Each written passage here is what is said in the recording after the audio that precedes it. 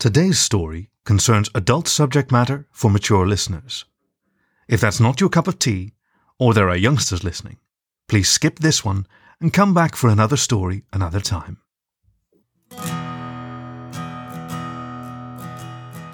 You're listening to The Voice of Dawn. I'm Kaki, your faithful fireside companion, and today's story is the second and final part of Perfection of the Visionary Courier by Al Song, who is a musician, writer, and polyglot. The Red Kangaroo was an editor for the novel CCS by Taganar. Al has been published in a dozen anthologies, including Fang 8, Roar 9, and Tales from the Guild World Tour. Perfection of the Visionary Courier was originally published in Foxers or Bare Reefs by Armored Fox Press, and you can find more of his stories on Fur Affinity and So Furry. Last time, Milton crashed a boat and fell for Cliff, who helped bandage him, walked him to the urgent care clinic, went out on a date with him, and then the two had some underwater fun. But the coyote's still in his dead-end job. Let's see how a sexy pair of Speedos helps Milton come out of his shell, and clothes, so that he can put himself out there. Please enjoy Perfection of the Visionary Courier by Al Song, Part 2 of 2, read for you by Dirt from Twitter.com. Are you sure you want to be on the boat with me the whole day? I asked. Of course, Cliff said.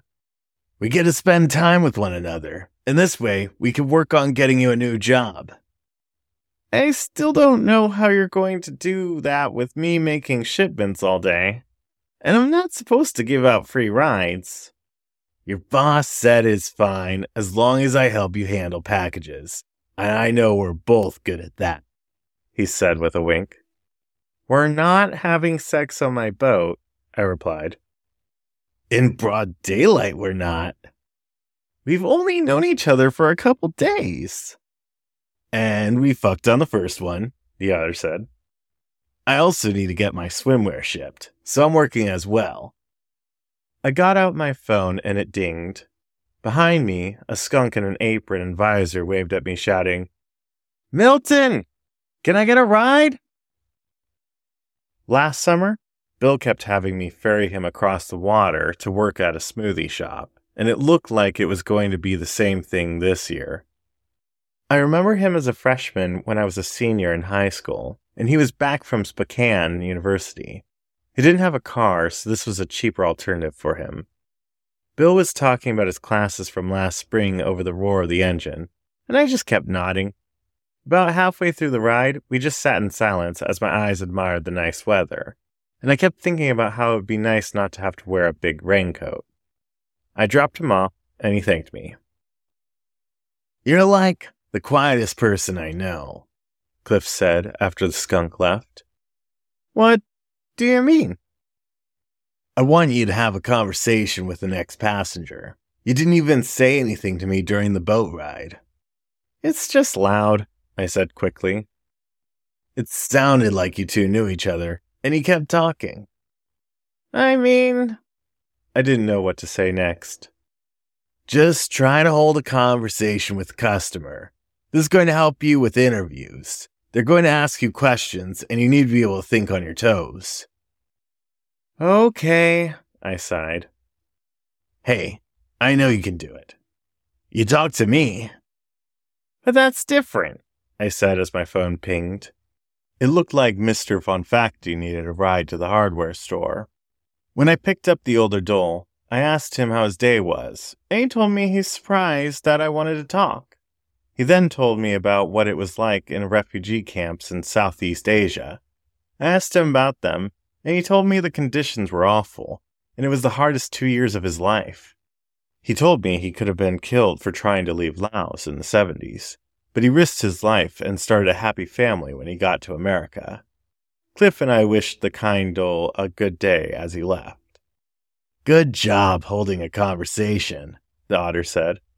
If you're having trouble remaining calm and collected when talking to someone else, then I've got a trick for you. And this is for when you're not driving. What is it? Hold your hands together on top of the table or in your lap and pretend there's a little bird there so you don't end up fidgeting. I saw you tapping the steering wheel a lot," he said and demonstrated. "Do you have a dress code?"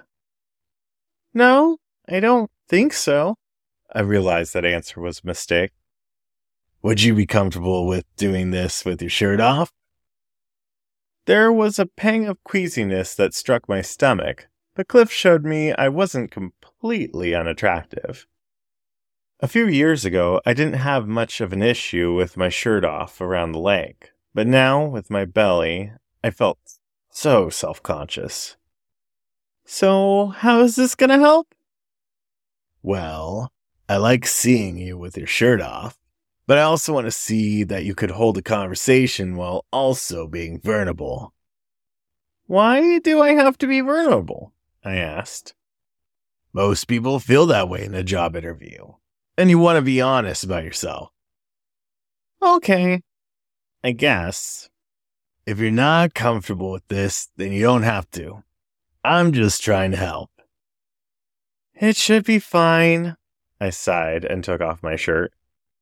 "While we're at it, let's get to the hard part. Are you wearing one of my Speedos?" "I've got some briefs on. I thought your Speedos were for, special occasions." "You mean for fucking," he grinned.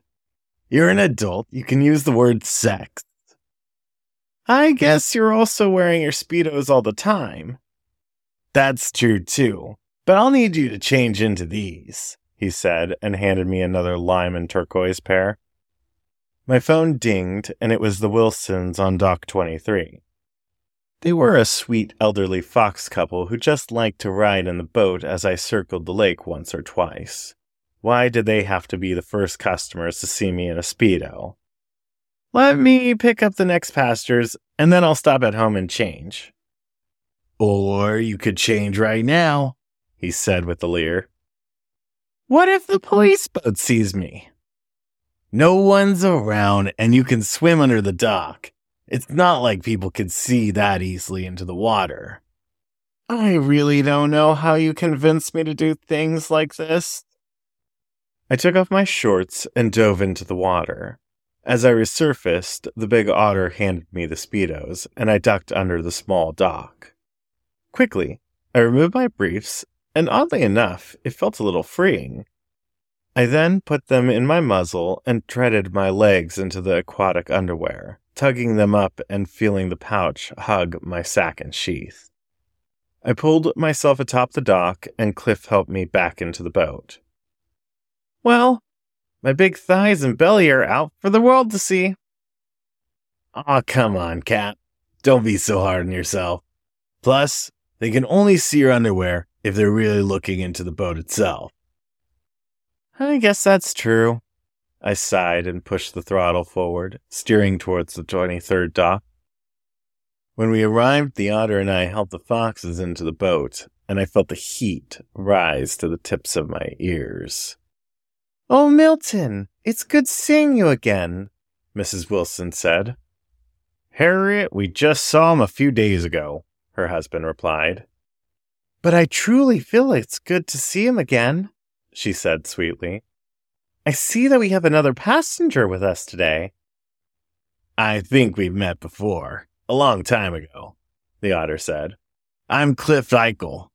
He extended a paw to the foxes. "Oh, it has been some time," she grinned. "Jake, it's Louie and Rose's son." "I remember the Eichels, dear," he sighed. "It's good to see you again." "It's good to see you too."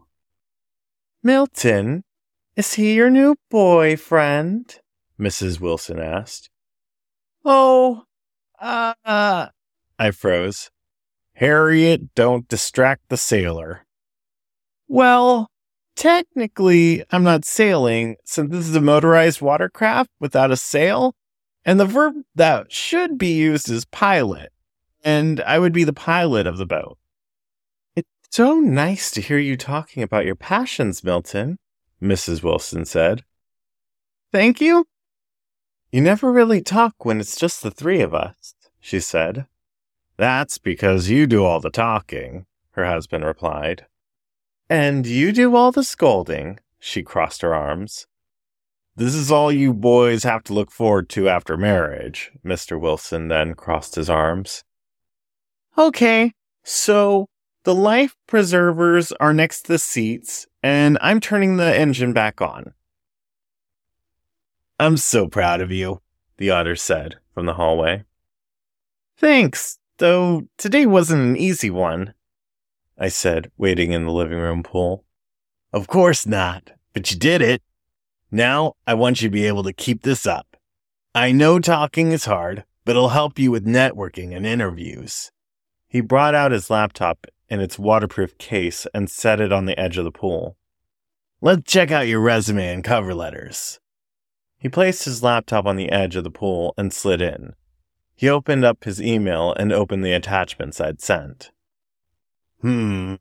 Well, they're very concise. I'm guessing that's not a good thing, I said as he pushed the laptop in front of me and got behind me, grinding its crotch into the back of my Speedo. Well, it's not exactly descriptive. One thing I suggest is for you to create 4 sections: school, work, volunteer work, and a section where you talk about your skills and training. I know it's not that great, I frowned.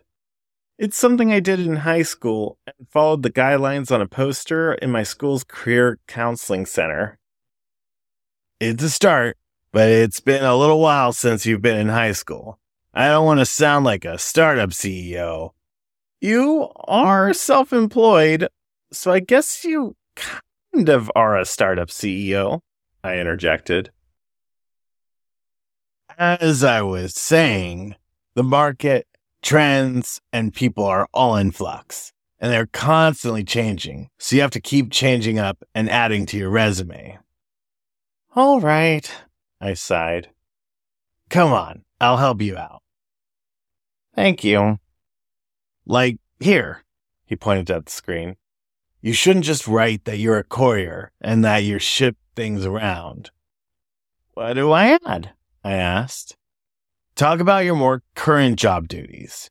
You're not just a courier, since you give people tours on the lake and ferry them around. You also need to add the fact that you helped with the whole dock numbering system. After the resume and cover letter crash course, we searched for different job openings. There's an entry-level clerical position at the library.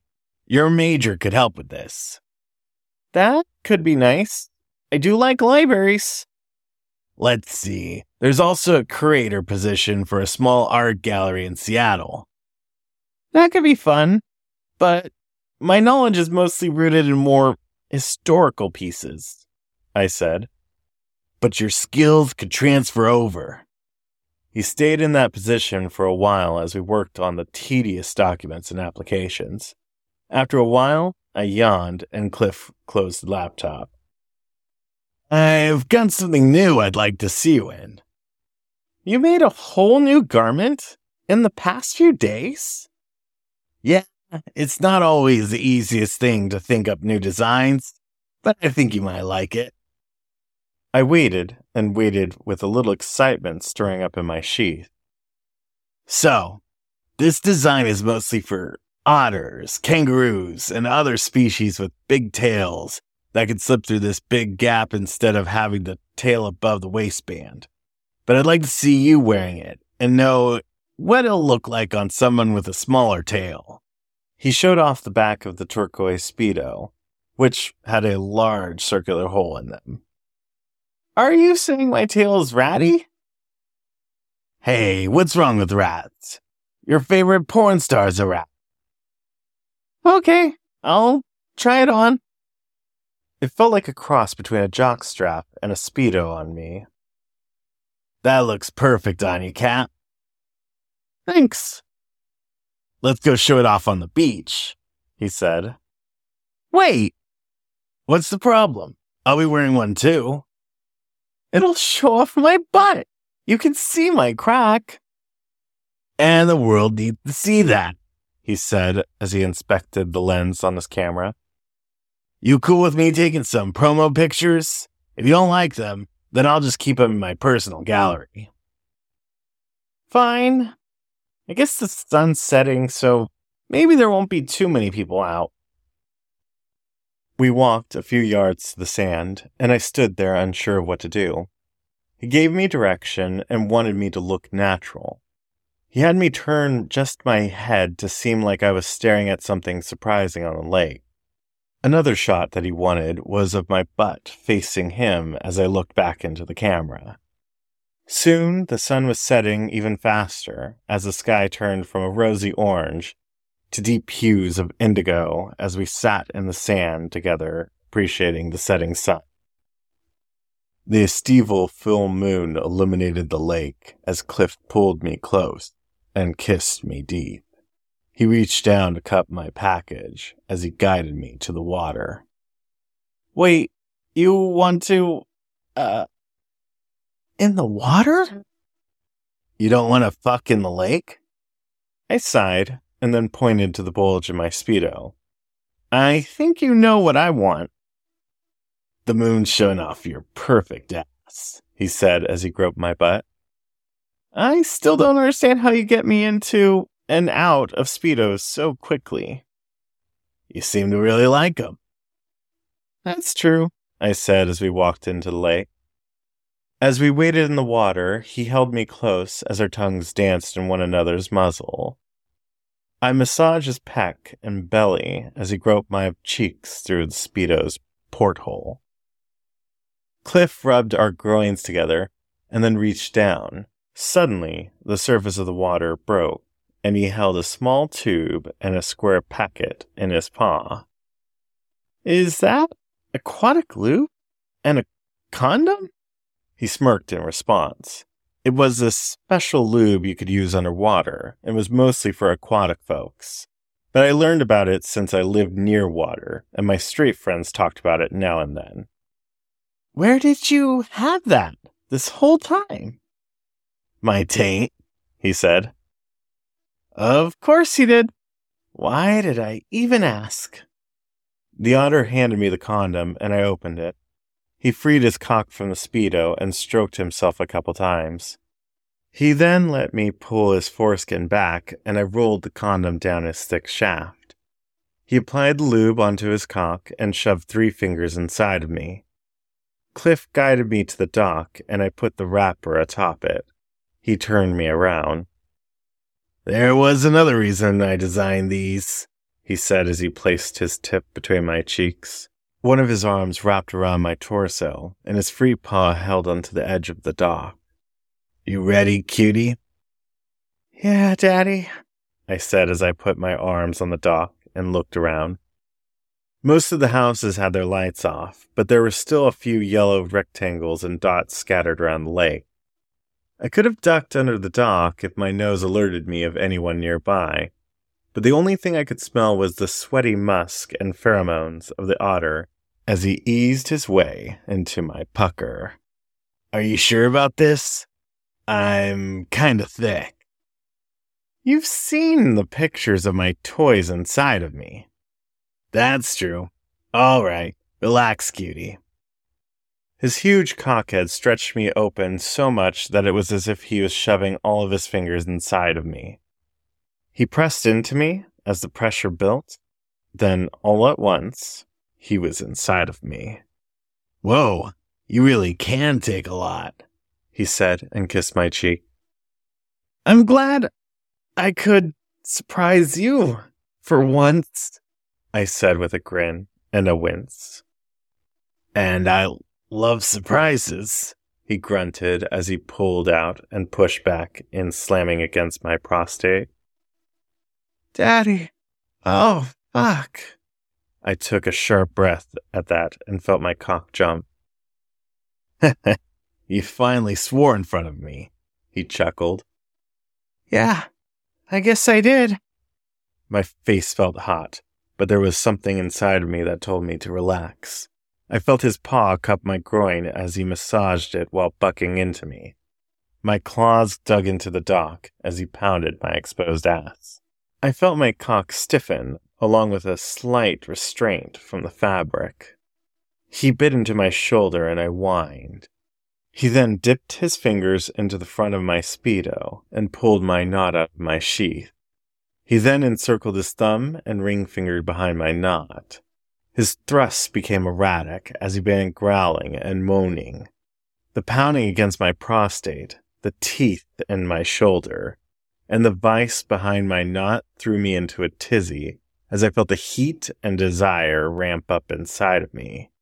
Soon, I felt pre-emanate from my tip, and suddenly everything inside of me shattered into infinite dissimilar fragments as I spilled my essence into the murky depths through the fabric that encapsulated my desire. Ah, fuck. So tight, cutie, he growled in a burly baritone, and with one final thrust, he cried out into the evening, squeezing me tightly to his belly. We stayed there for a moment, and then Cliff managed to pull us up onto the dock. My head felt light, while my body felt heavy. Despite this, I felt the happiest I had been in a long time. The big otter spooned me, and we were basically naked to the world around us. But the greatest feeling was that I didn't care if anyone saw. I sat in the old plastic chair, tapping my fingers along the armrest as my legs shook.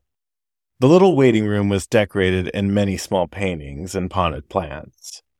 One of the paintings was slightly tilted, and as I stood up to fix it, I realized that the painting within suggested that its frame was supposed to be askew. As I returned to my seat, I took a deep breath and put my paws together on my lap and created a little space underneath. "Milton?" a voice called. "Yes," I said, turning my head to the door. "Are you ready?" a squirrel in a pantsuit asked. Yeah," I said. "I'm Joan, the director of PR. Don't be so nervous." "I guess I just want to make a good impression, while not messing up." "It's your first day. You're more than allowed to make mistakes," she said. "That's good to know, but I'll definitely try not to make them."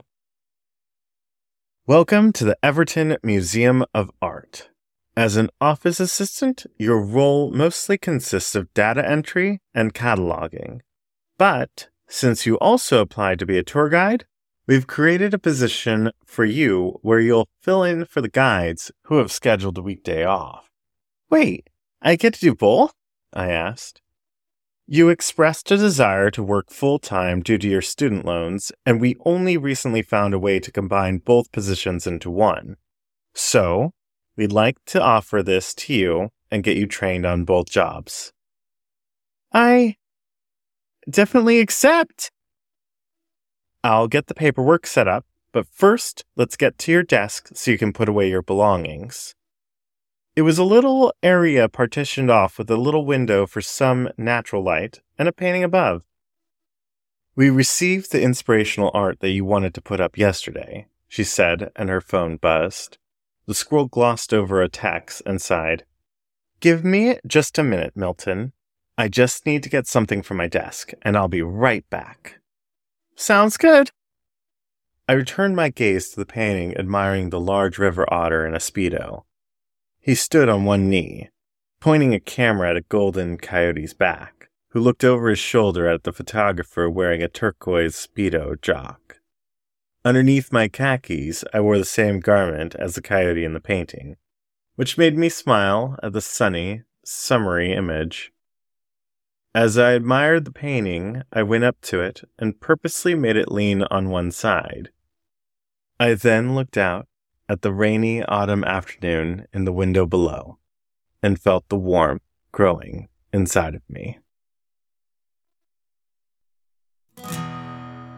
This was the second and final part of Perfection of the Visionary Courier by Al Song, read for you by Dirt from Twitter.com. As always, you can find more stories on the web at thevoice.dog, or find the show wherever you get your podcasts. Thank you for listening to The Voice of Dog.